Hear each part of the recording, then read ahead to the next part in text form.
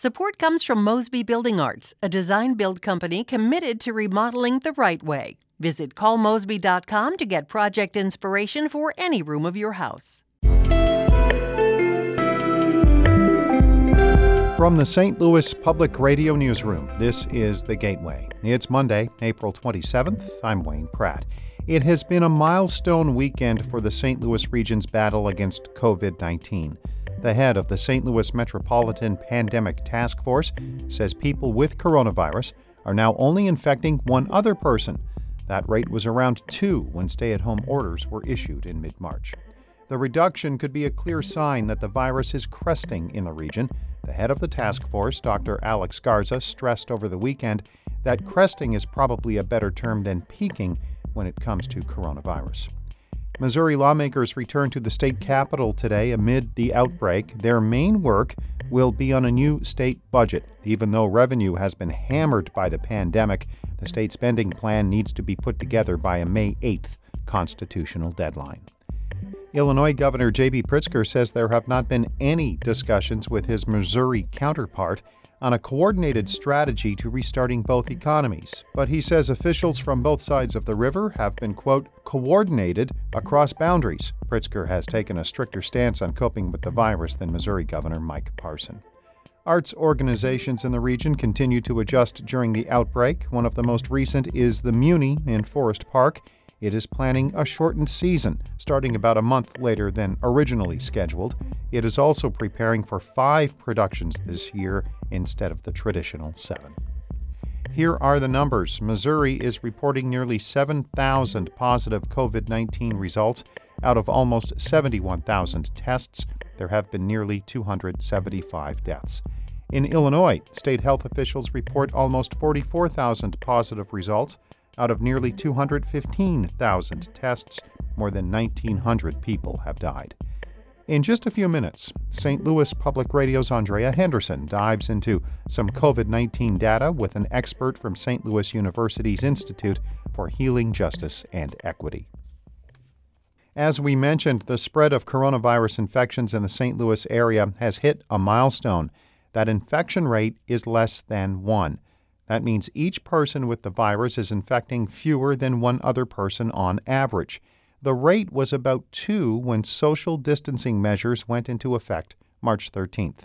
The head of the Regional Pandemic Task Force, Dr. Alex Garza, says it's a sign of huge progress. That reduction gives us confidence that spread is decreasing in the community, and that further gives us confidence that we can gradually and safely bring more of our economy back online. Dr. Garza also says it's too early to know if cases have crested, as was previously forecast for this past weekend. Missouri lawmakers head back to Jefferson City today. St. Louis Public Radio's Jacqueline Driscoll reports their main goal is to pass the state budget by May 8th, even though revenues have taken a huge hit during the outbreak. House Speaker Elijah Harr says states still need guidance on how federal stimulus dollars can be used, which means even if a budget is passed in time, lawmakers may still need to come back later to work out the details. We think it's possible and maybe even probable that we'll have to come back after May 8th for special session to tweak and supplement how that budget money is allocated. While the state constitution lays out a deadline, there's no clear repercussions if it's missed. Harr says the governor would simply call a special session, which is likely to happen anyway. Harr says the National Guard will be taking temperatures of those entering the building during session. He's recommending people wear masks and that lawmakers and staff stay in their offices when possible. In Jefferson City, I'm Jacqueline Driscoll, St. Louis Public Radio. Missouri University of Science and Technology is planning to have in-person classes on campus this fall. All learning moved online more than a month ago because of coronavirus. Dr. Dennis Goodman is the medical director at the university. He says there is information suggesting the state and region reached their peak more than a week ago. It's coming to attrition now, and we should see a early repopulation of campus that's been well thought out, well organized, observing to social distancing starting to occur pretty quickly. Goodman says labs could be open in a few weeks for professors and graduate assistants to resume research projects. Arts organizations in the region continue to adapt to the outbreak. One of the most recent is the Muni. It is planning a shortened schedule this summer. if St. Louis officials say it's safe to produce shows at the outdoor venue in Forest Park. St. Louis Public Radio's Jeremy Goodwin reports. The theater's amended calendar would include 5 of the 7 shows originally scheduled. The musical Chicago would still kick off the season, but about a month later than planned, on July 20th. Managing Director Kofi Coleman says he's waiting for Mayor Lyda Krewson to lift the ongoing stay-at-home order and prohibition on public gatherings of more than 10 people. Both went into effect last month.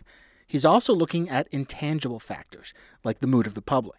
There are those things that you can't really put a number on, which is an individual or the community's sensitivity to what is being deemed okay at that point. Do they still want to go out? If it's not clear by June 8th that a July launch will be safe, the Muni will postpone the full season to next year. I'm Jeremy Goodwin, St. Louis Public Radio.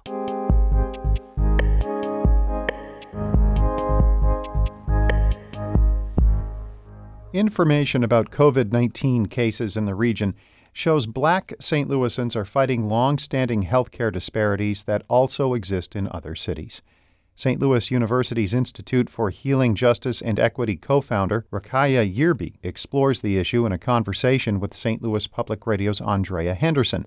Yerby starts by discussing what the data reveals. This gives another example of how racial inequality and equity in the city impacts health. So for me, what this does is to show the city once again is that we need to implement the solutions and actually move forward to trying to achieve racial equity by helping people get out of poverty, helping people get access to health care, and then helping people be in environments that are better for their health.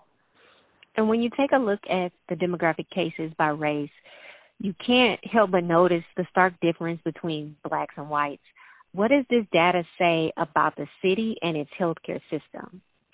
Well, I think what it says is that you see the most cases being in women of color, particularly black women.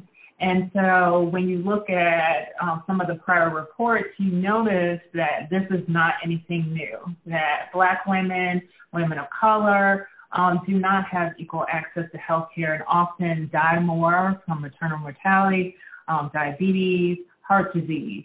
And so when you look at a city and its population not being supported in terms of access to health care, but also in terms of jobs that provide access to health care and allow time for you to access that health care. Because that's one thing to say, oh, well, we gave you health insurance. It's another thing to actually be able to use it. So I think it says a lot about the history and the demographics of St. Louis, and then you can make it even specific to some of the essential workers who are working under COVID, trying to help others and treat others, but they are not being supported. And from the data, we also know that there are inequities here in St. Louis among all racial groups. So why should these health disparities matter also to the community?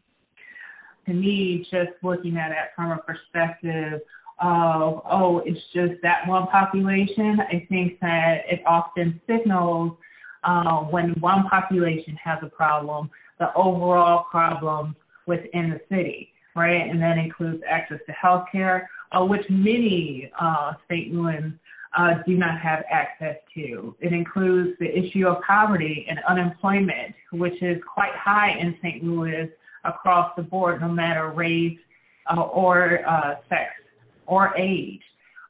This is an example you see here in St. Louis. It's an example you see in Chicago. It's an example you see in Detroit, that when you don't put the money that you need for social services in terms of housing, employment, health care, that your overall population will suffer.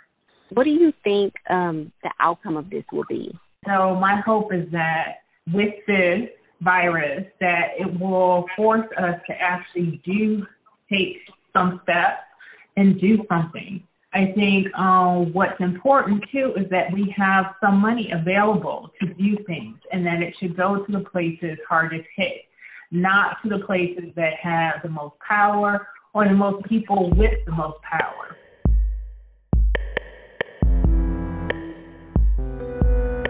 That was SLU's Institute for Healing, Justice, and Equity co-founder Rakaya Yerby speaking on Zoom with St. Louis Public Radio's Andrea Henderson. Our Holly Edgell edited that report. Shula Newman is the executive editor of St. Louis Public Radio. Music by Ryan McNeely of Adult Fur. I'm Wayne Pratt. From the St. Louis Public Radio Newsroom, this has been The Gateway. Support comes from Missouri Forest Products Association, committed to sustainable and sound conservation of the state's forests, which support more than 41,000 Missouri jobs, resulting in a $10 billion industry. ChooseWood.com.